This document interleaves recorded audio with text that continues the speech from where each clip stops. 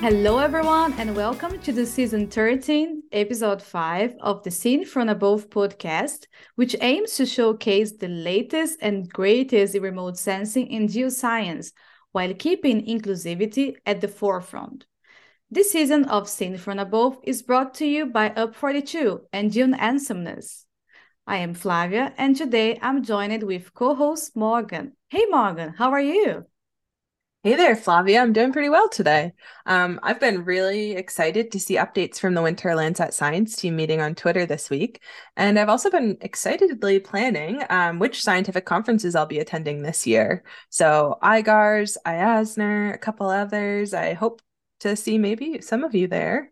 Oh, me too. That's awesome. Maybe in the deal for good, we can finally meet all of no. Yeah, that would be great. So our listeners can be sure to stay tuned for any social and mixers that we will be planning. And it's a great way to meet other fans of Sin from Above, Sisters of SAR, Ladies of Landsat, and other amazing woman groups. Absolutely, Flavia. So Flavia, before we get to the news and our awesome interview segment today, I also want to acknowledge for our listeners that, we know this podcast isn't necessarily for everyone. We have our own approach to making Seen from Above our own. We're highlighting diverse stories and perspectives in Earth observations, and we do come from a place of interest and excitement. So we really appreciate all of you listeners who continue to support us in our vision as we're, starting this journey together. And as you know, from when we described in our first episode of season 13, Andrew and Alistair reached out to us to take on Seen from Above when they were ready to move on from it. We were really excited to take on this opportunity as a group so that it would be fun and interesting for us all. And we really wanted to make sure that the Scene from Above legacy lives on. And it's really been fun for us, I'd say. We really enjoy working together, and we've made really quite a few new friends along the way. Like Rafaela, getting to work with her has just been so cool, especially because we, came across together with her newsletter. So just wanted to put that out there. We've, just wanted it out there.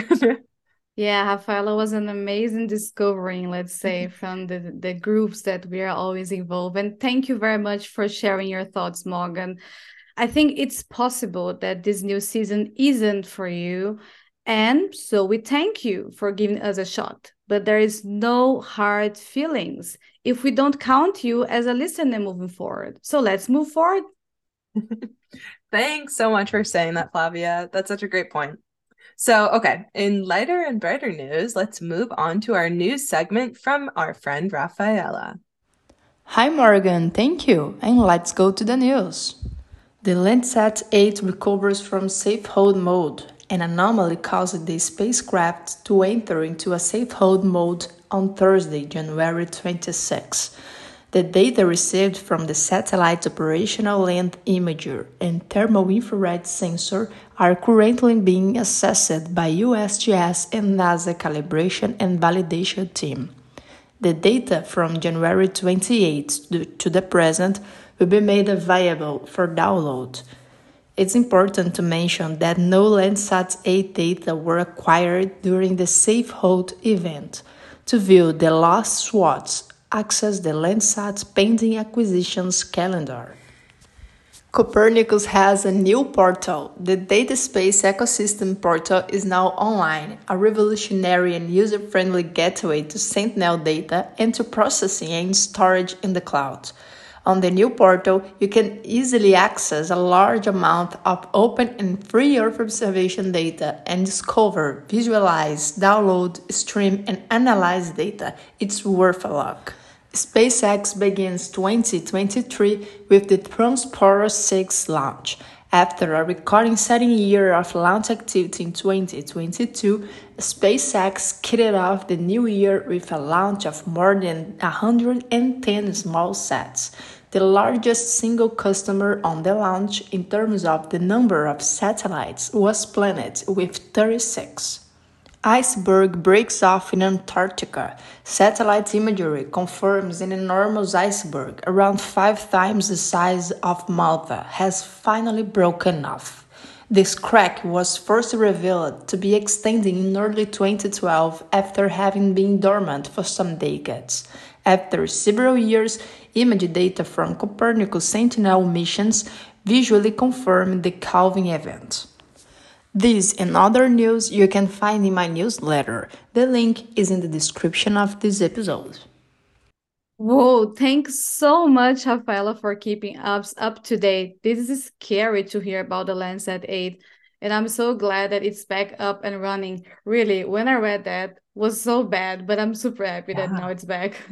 Yeah, seriously, that would throw a wrench in a lot of our research plans for many of us. So, yeah, it's very wild. So, okay, well, I'm excited to share our interview today with an amazing woman in Earth observation and geospatial sciences.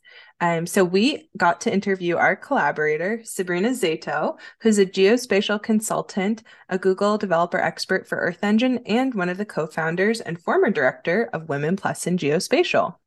Oh, I'm so excited about this interview. Sabrina has a diverse skill set and interested, and her contributions have ranged from creating training materials for atmospheric composition applications like monitoring dust events, wildfires, to develop code in Earth Engine for conservation applications. So let's learn more in our interview segment right now. Welcome, Sabrina. Thanks, Morgan. Thanks, Flavia. It's a great honor to be here with you all.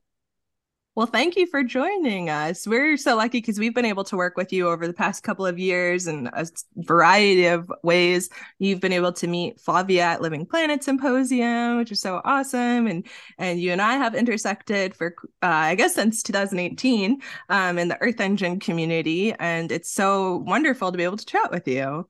Well, Sabrina, one way that we like to kick these kind of interviews off is to really hear about your journey in EO. You've really been all over the world working in Earth observation sciences. So how did you get your start in the field? How did you get to where you are today? Can you tell us a little bit about that journey? Sure. So I must say that my interest in geospatial sciences or geography has been it's kind of a common thread that's been throughout my life since childhood, I will say. So the interest is already there. And I'm just really happy to be able to be working in a field that I'm just really passionate about today. So I would say my journey really started in university when I got exposure to um, GIS software and working with a GPS, learning about satellites and how a GPS works, because I took this geosciences class where we had to measure craters and based on the different layers of stone or rocks, kind of determine like which crater erupted first was our like final project, which was kind of cool. And going beyond that, like using GIS software for the first time, seeing how things work, learning about different layers and information and how you attach that to geographic coordinates was really fascinating. And then later on during my master's, I really dove deeper into the field. I took my first Earth observation classes at that point and also started to learn how to program and was exposed to Google Earth Engine and programming in JavaScript and Python. So it was sort of this journey that kind of led me to, I guess, connect my interest in environmental sciences, geography, and then have real life applications. That's great, Sabrina. And now we would love to hear more about the Sabrina Szeto Consulting. And what is this? When did you start? And what it's like to be self-employed in the Earth observation sector? After I graduated from my master's, I worked as a geospatial analyst for nearly 3 years at Yale. And we were working mainly with landowners in the American West who were interested in conservation and other programs that would seek to work with the ecosystem and agriculture in those spaces. And during this time, I was still getting a lot of calls from my classmates who had graduated, who are now working in different organizations. And they would ask me questions about where to find data sets or if they got stuck on something, like how to fix this problem. Because I had somehow gained the reputation as the geospatial Earth observation person. So I knew that there was a demand out there if there were so many people still like writing to me, even though I was not officially consulting. When I moved to Germany in 2019, I decided that this was the time to try it out. So I just put out a message on LinkedIn, made a website, and made it known that I was available. So that was kind of my start in doing independent consulting. And I figured that I would give myself a period of time to try it out. And if it didn't work, then it didn't work, and I would go look for a job. But in the course of the first couple of months, I got a few really interesting contracts, which helped me to get started and definitely made me see the potential in working on projects that I cared about and also working with interesting people on different topics. So this has definitely been very fulfilling so far. I was so excited because Sabrina, I feel like constantly on Twitter, we see what you're working on or a little snapshot of what you're working on. And it's always exciting to see what you're working on next. And I think like one thing that I always really admire is you write exceptional tutorials, and you don't just do that for work. You also do that as outreach as well and help other people learn to write those tutorials. It's really remarkable, your quality to educate other people how to teach themselves geospatial, like with Earth Engine. I always see that with like the community tutorials that you led as a hackathon, I guess was in 2019. And that's a major thread, I guess, in a lot of your consulting as well, is teaching others how to do it as well. Yeah, and I think a lot of this connects to my background in anthropology, but also working with students like right after my master's. And I was mentoring a lot of students like one-on-one who were also trying to figure out how to use Earth Engine or ArcGIS for their projects. Yeah, I guess this whole idea of communicating and understanding what the other person is trying to do, what their goals are, and helping them figure out the best way to do it and helping them learn how to do it so that they can do it themselves. I think that's what I truly enjoy. So yeah, being able to continue this, I guess, person-to-person connection through the consulting work and writing these tutorials has been really, really great. I think you are owner of a company, and it's very clear to see that we have a big gap, right, between what the people would like to have as a product and what geospatial can offer, right? So it's very difficult to translate in a few words, in a very simple word, how you can tackle many problems in many areas using geospatial solutions. So these tutorials that you recorded, as Morgan said, they are very important also to educate also our industry, and they can see these tutorials and understand, okay, maybe I can also solve my problem because I saw this tutorial from Sabrina was an example and it works super fine. And you are kind of also helping the community grow and also really dive into different areas of the industry and also make sure that to people and to make them understand the importance of using EO to tackle many problems that we have nowadays, principally related to climate change.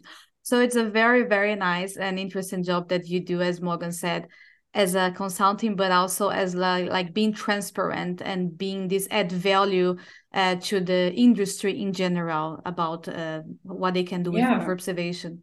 And I guess, Flavia, you coming from a forestry background, you know that in forestry, you actually, in a way, have to be someone who knows a lot about many different little things in different domains. So not just about, say, silviculture or the ways trees grow, but also ecology and also people and what their goals are for managing the forests and then some economics and so forth. And I think because of this like generalist background, we're able to, I think, connect with different people and understand also the goals for managing a forest or goals for managing land can differ from person to person or organization to organization. And I think that's overall a very important skill that we need to remember in our, like, that it's important in the Earth observation space, that connection between applications and goals and not just the technical knowledge behind them. Yeah, that just really made me think we're all from a forestry background, but kind of non-traditional forestry backgrounds, which is so cool. And I take for granted that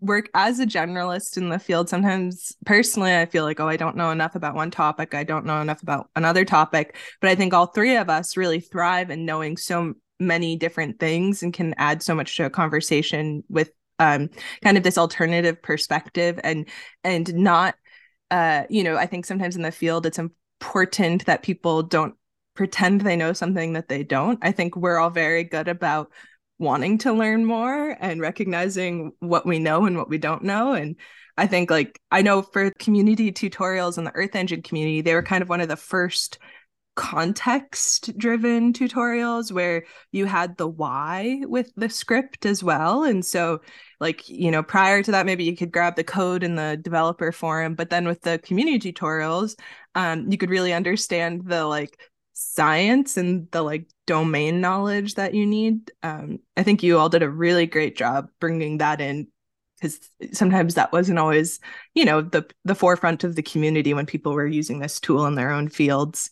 I guess speaking of that Earth Engine community, so in addition to being, the Google developer expert in Earth Engine, you also started the Earth Engine user meetups, and there's such an excitement and demand and a wonderful community around that. Could you tell us more about that, how you started it and how it's been going? This honestly came out of the pandemic, because before, when I was still working in person at Yale, I also ran this in-person Earth Engine working group. And during the pandemic, when everything shut down and I also moved to Germany, I really miss this connection with people in the community who were, getting together to share their work, share tips. If someone was stuck on something, they would talk about their problem, and then other people would suggest ways that they could solve it. And this peer-to-peer teaching, support, learning was something that I really missed. And so I started these monthly meetups to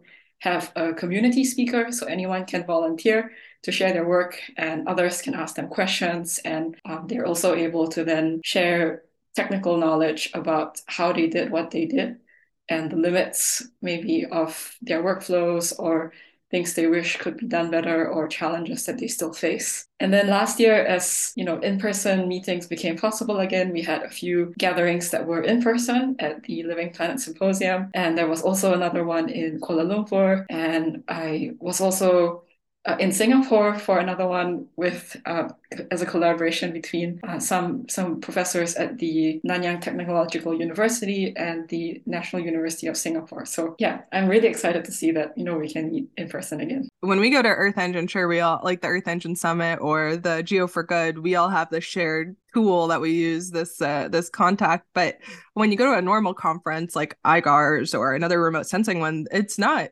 many people use Earth Engine. So it's really nice to be able to connect in person with everyone as well. Guess that was probably the driving force to meeting up in person as well again. Yeah, it was great to see people that I've only met online in person, which was really, really neat. So it's also nice that when you meet in person, finally, you also have that feeling, like you said, Flavia, that you've known this person for a while, even though you've never met them in person before. But yeah, it's still really, really great to be able to connect and see people face to face, because you don't really, I guess, interact in the same way on social media as you would in person, except when you're actually doing things together, like, Morgan and Flavia, what we do, collaborate together sometimes. Yeah, that was wonderful. I guess I was also really excited to see how much emphasis was being placed on, I guess Earth Engine within the Google Cloud platform. Made it clear that, Earth Engine's here to stay and there's a lot of investment being put into it. So that's great. And it's always good to see how people are using the platform for their own projects, be it for conservation or public health or integrating different forms of data. And I think what I really enjoy about the Geo for Good Summit is that it's not just focused on one thing or one topic, but you have a wide range of topics where people come from different backgrounds, focused on different areas in environmental or social sciences or humanitarian projects and work. And then you get to see a lot of how people are using technology to make these goals happen and work for different fields. So it's always been very inspiring to go to the Geo for Good. It's amazing to hear that, Sabina, because it makes me think about Google Earth Engine, right, as a product, a platform. You said that in the last one, you saw a lot of application, and it translates what Google Earth Engine is, right? Because we have a huge catalog of data from every topic you can imagine, for every kind of data you can have. It's important that they really showed in the event like the different applications, because the platform can store so many different kind of data. So it's translate a lot, let's say, the meaning of the platform, right? If they have such a big collection of data set, this kind of meetings needs to cover every topic that we are talking, let's say, or discussing inside of the Earth observation community.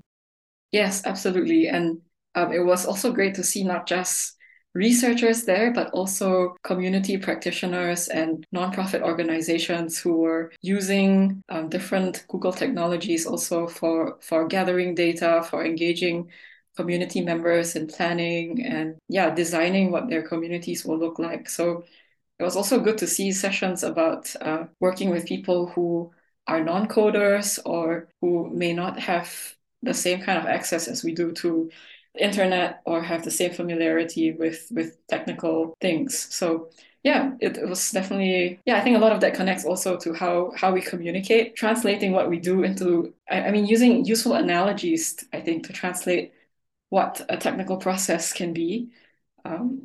It's definitely helpful as well to share what we do and the results of that. Yeah, I guess I feel like the Geo for Good community has completely impacted my career and my like path in geospatial and earth observation sciences because of that communication side. I can't imagine a summit without all of those practitioners there as well, because you really get to think about how your science can be used in action. And it really, I think on my end has taught me like the importance of meaningful science and mandate driven science, things that are going to make a change. And it really is like you get it Geo for Good and there's all these change makers in the same room and all these different ways from science backgrounds, and it helps in the end like our communication, as you said, Sabrina. This reminds me of Emil, actually. He's such a good person on Twitter. He's sharing so much data there. It's so impressive, all the catalogs and workshops. And he's definitely a great GD for GE, together with all the group, of course. But it just reminded me of this, what you said, Sabrina and Morgan, about this community, right? Like how we share the data and how we teach each others how to do this and that when we talk about coding. So Google Earth Engine it's also very inclusive and let's say platform, and it really cares with diversity inclusion, because you can really see the impact, for example, in some communities which they don't have like a powerful computer, but they have access to internet, so they can do like this heavy data processing into this platform. I see the value that Google Earth Engine adds to the diversity and inclusion inside of our community. And talking about community, I would like to jump to our next topic, which is super exciting also. Sabrina is not only the co-founder of Woman Plus in Geospatial, but also the one who started the mentorship program, which has a huge impact in our community. So tell us more about it, Sabrina. A lot of this is because I've myself experienced the benefit of mentorship. I thought, it's definitely possible to get something started as well at Women Plus in Geospatial. So this again started in 2019 when I was at the Living Planet Symposium and I met Julia Wagaman for the first time. At that point, Women Plus in Geospatial was extremely new. It had been around for a few months. And then at the symposium, I asked her, do you all have a mentorship program? Is this something you'll be interested in? And she said, no, we don't have one yet, but you're welcome to, get a working group together and get something started. So that was one of the first things I did in getting involved with Women Plus in Geospatial. And it was based off a mentorship program that I myself had gone through and attended. At that point in my mind, it was fairly easy to set up. You basically got people to apply, you matched the mentors and the mentees based on their interests, and then you connected them and you provided some support along the way with a guidebook and regular meetings. But of course, it turns out to always be more work than you imagine. But it was also incredibly rewarding because, again, this started off right before the pandemic hit and it was completely online. So we were able to match people who were maybe in the same time zone, but were from like completely different continents or countries. Also, be able to connect people who maybe were more closely in terms of geography located. So it was an interesting mix of different groups. Folks came from different types of backgrounds, hoping to work on different things, from starting their own business to getting a PhD, improving their programming skills, or finding a job. So there was a wide range of people at different career stages who were applying to be mentors and mentees. And since then, I've passed the baton on to another team. Currently, the mentorship program has continued to thrive. It's now in its fourth year or fourth cohort, and we have reached over 400 participants in this whole span of time. So it's like iterative programming, right? You fix some bugs, you improve things, add new features. So it's really exciting to see how it looks like today with a social media campaign that highlights people who are from underrepresented gender backgrounds, and also legacy projects where the mentorship teams actually work on a project together that they then use to benefit the community. So I can just imagine it made such a huge difference, especially early on in the pandemic when people felt so alone and isolated, to be able to have their mentors and the cohort to turn to. It probably just had an enormous impact on everyone's careers, mentees and mentors. Yes, and the exciting thing is that we've seen like mentees sign up to be mentors in subsequent cohorts, or because they benefited from the program, started to volunteer and join the team that's organizing it. So it's definitely been really good to see how people like pay it forward in a way with their time and energy. And it's what I'm very impressed and happy to see in the Women Plus in Geospatial is the diversity of geographic location, right? You have the mentorship, for example, I don't know, from Brazil, for example. So sometimes we feel much better to talk and to express ourselves in our native language. So having this such a huge community members that you have, Sabrina, inside of the Women Plus in Geospatial, it's very important for all of people from every part of the world feel comfortable and feel welcome to express in their own language.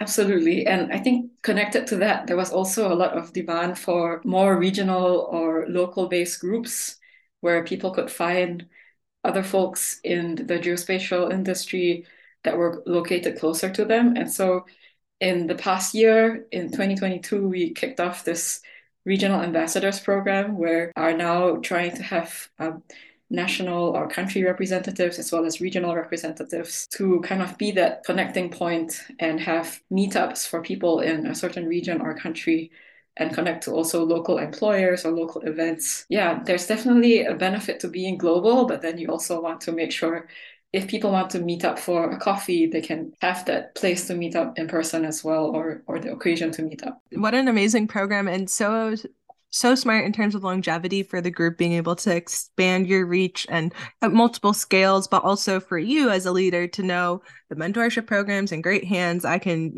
take the time away. If I want to come back, I can, but I also can just watch it thrive without me. I think that, I think Flavia and I, as leaders of an organization, also, we always are thinking about that. And we really admire how Women Plus in Geospatial has done that, because there's just so many incredible leaders all over the world who have their place and can run whatever they aligns with their interests and their regional goals. It's so cool to see. Yeah, and I think what the both of you do with Ladies of Landsat in terms of creating a platform and bringing other voices to the table, and also making a space for people to share their work, be recognized as leaders. I think you all are doing this, and I see you do this, and that's really inviting people to try something new, to step up, to become a leader at Ladies of Landsat. And I think that's really important, because sometimes all it takes is that invitation, and people are then feeling encouraged that they can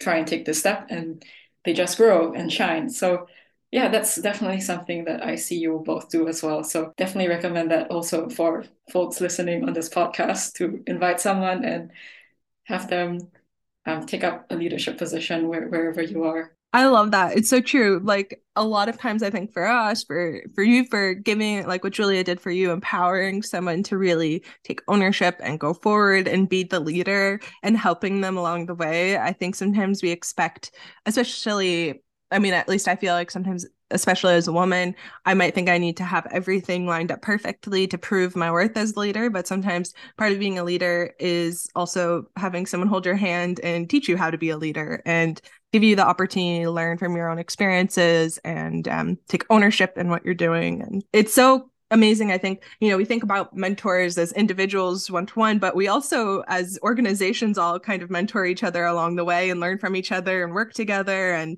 I think that's why we're all able to thrive so well, is because when we join forces, when we come together, when we can see, what's working with one group, what could work for another group, it keeps us all going, I guess. Absolutely. And we need this collective energy and collective momentum to make change happen. So it's absolutely great to see how the different networks are collaborating and highlighting this important topic in our industry, the need for more inclusion, more diversity, more equity.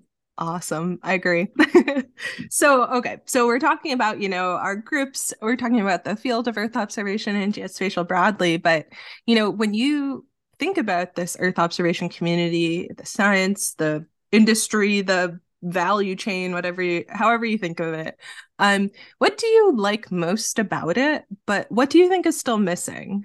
I think having moved from the US to Europe, when I first moved here, I attended a few Earth observation events. It just looked like there was so much investment being poured into the space in the European region that I was just amazed, because I did not see this when I was still working in the US. And there's just so much action going on, and there's so many small startups that are trying to apply Earth observation to a very specific field or domain. And trying to solve all kinds of problems, ranging from how to map fields and identify crops and predict yield and things like this. So it's just this huge variety of things that you can supposedly do with Earth observation data and Earth observation, I guess, technology that's out there. It can feel a bit confusing at times. At the same time, there's so much data being produced that sometimes it's hard to keep a hold of what's coming up. How on earth do I access it? How do I open it? And there's this gap, I think, in terms of communication. Of course, on the one hand, there's a lot of excitement and investment in trying to connect the applications with the data, but at the same time, the data is still pretty opaque. So you still need some technical expert to be that middle person. I think that's where maybe a lot of us stand in that gap, where we know enough about Earth observation data and technology and how to work with it. And we also know enough about what the applications are and how it can possibly be used. And then you are that person to kind of bridge the gap between, this opaque world of data and then the actual applications on the ground. I think we need more people like that who can understand both sides and bring people together, bringing together a team that has the right backgrounds to connect that is definitely challenging. I think this is something that a lot of startups are working on right now. So it's going to be exciting to see how this explosion of data and explosion of computing power gets used in the near future. And then I guess now like ChatGPT and like other AI tools are all the rage right now. And already we are seeing how it's changing how professors set exams or set homework assignments, because students can now use this chat program to write a 5-page essay. And what does that mean for our field, right? Like if a software program can write fairly decent code, what does that mean for people who are writing code for workflows in Earth Engine or Earth observation in general? So I think it's going to be exciting to see what can happen and how our field will change. And also, yeah, it's an exciting time. So let's just keep our eyes out, I guess. Yes, this chat, it's so incredible. When it was out, I just wrote like, could you please write a code for me to analyze the NDVI using Nikifi data from PlanetScope, and then just wrote me in Google Earth Engine and said, oh my God, all my problems are more or less solved. Of course, not like complete, but it gives you an idea about the structure and how you can do it. So I think it's pretty amazing, but it still likes a lot of things. This day, I think I saw a very, very funny meme on the internet showing like how these things can really misinterpret what you want. Like, oh, please, could you show me picture of a salmon going down to the river, and then they take salmon, like the salmon where you buy in the supermarket, going down to the river. Water, right? So I think we humans still have a lot of space in this field until they can reach the exactly point. But it's indeed super interesting to see where the market is moving, Sabrina. Yes, and I think another, I guess the important skill there is we as people working in the space still need to know enough to be able to read and understand what a code generated by AI is doing, and then be able to say, oh, these few lines really make sense and this really works. And then, okay, this is not what I needed to do. So these other few lines I'm going to discard and rewrite. And think being able to read, interpret, and understand is definitely important. The knowledge holders. I think like there's been a conversation in the past couple of years that everyone needs to become programmers in Earth Engine, or in Earth observation sciences. But really, what we're seeing is with the AI platforms, well, we might be able to get that and fix it ourselves. So we have to have a little bit of everything so we can know when it's right, when it's wrong, when it works. But it's never going to replace, like you said, that other knowledge that we hold as humans. Although maybe there's some AI people listening who would disagree with me with saying that. But well, okay. So we have this last question for you. For people who are listening, they may not know, but you are nearing your due date to become a mother in STEM of twins. So what are your thoughts looking forward? What do you hope for your children, for yourself as a mother? What have you been thinking about recently? So I think in line with what you said, Morgan, about sustainability, I've already begun to like step down from a bunch of volunteering things that I do, including being a director at Women Plus in Geospatial. And one of the last things I did was to, together with a team of two other people, run our first ever elections for the organization amongst the active volunteers. And so I'm very happy to say that I've found an awesome person to step into the role, and I'm really excited for her to come and join our board. Of course, I won't say who she is now because we will be making the announcement later. That's just been wonderful to kind of put a close, the end of a chapter and open a new chapter. And in terms of hopes, I think, it's a brave new world, right? We have a lot of challenges coming up, environmental challenges, social challenges.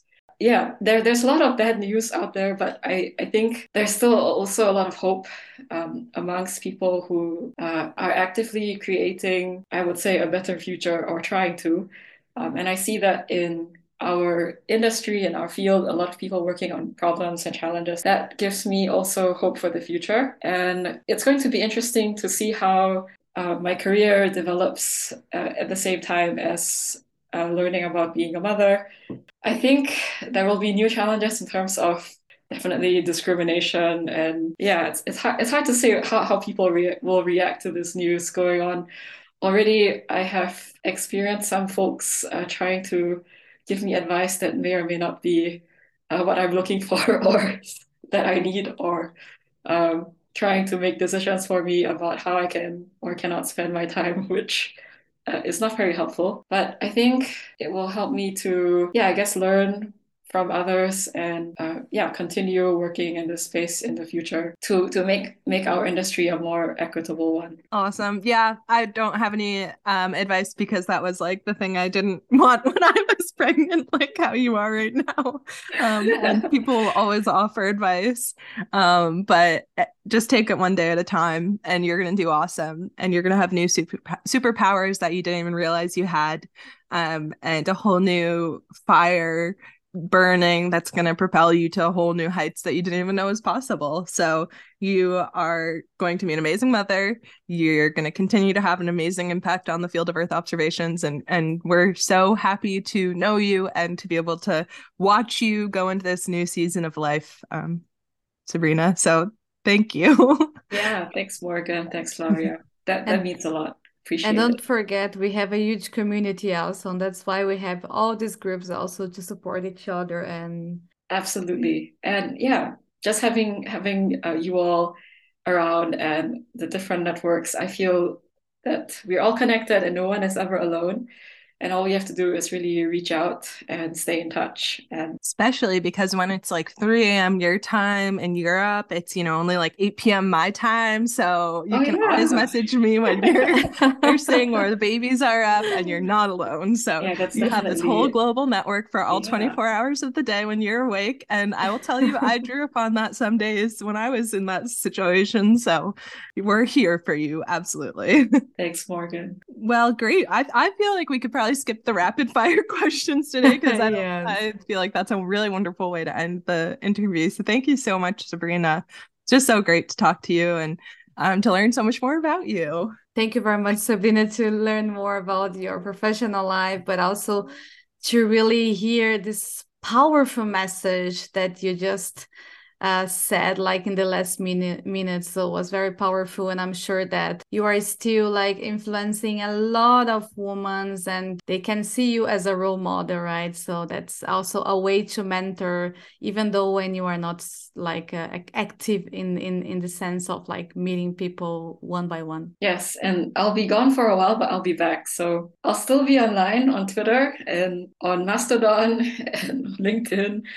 But I hope to see you all again in the future in person, somewhere at some conference, maybe at a Geo for Good in the future as well. Yeah, when we're planning our next takeover of Earth observation field or whatever comes next, we'll all be together, I'm sure.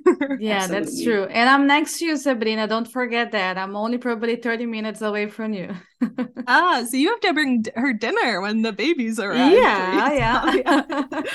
Sabrina contributed so much to ensure an accessible and supportive geospatial field. It's so wonderful to get to work with her.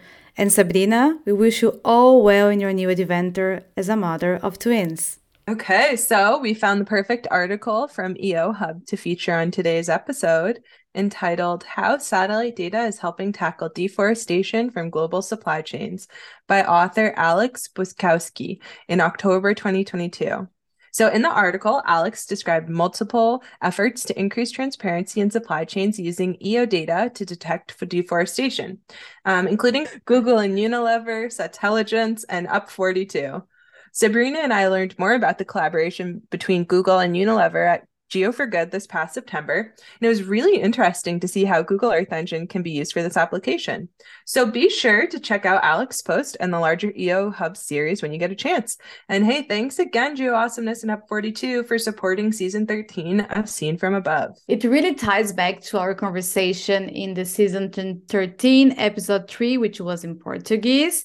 And it's such an interesting topic. I remember in 2021, Keiko, myself, and Stephen Hamaj, we had a space on Twitter time where we were talking about already supply chain, how to track the supply chain using Earth observation.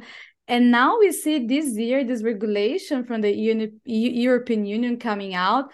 So it's so amazing how these things develop so fast. And I'm very, very interested to read this article and see how remote sensing can really contribute into this new EU regulation, deforestation free. That's awesome, Flavia. So for those of you who don't speak Portuguese, I recommend you maybe transcribe it and you can listen in yourself or ask Flavia for more details. But what an awesome episode if you want to learn more. Yeah, definitely. I'm super happy to talk to everyone about this because it's such an interesting topic and I have been studying it for so many years. So always happy to talk about. And now to close out our episode, we would like to preview 3 facts about our next guest that will be released next month. Morgan, do you want to say the 3 facts, please? So they are remote sensing research scientists with NASA. They have used SAR, LiDAR, and passive optical data in their research, And lastly, they created the first three-dimensional mangrove forest structure map for Africa. So stay tuned. Super exciting. I love to work with people who like mix up all the sensors. It's so exciting. True data fusion. Yeah. Well, awesome. Well, thanks so much, Flavia. So this episode was led and coordinated by Dr. Morgan Crowley and Dr. Flavia de Souza Mendes, with news contributions from Rafaela Tiengo and audio editing by Flavia. Thank you. And remember, we are humans first, and Earth observation science is what we do. So be kind, be empathetic, and be creative. See you next time. See you.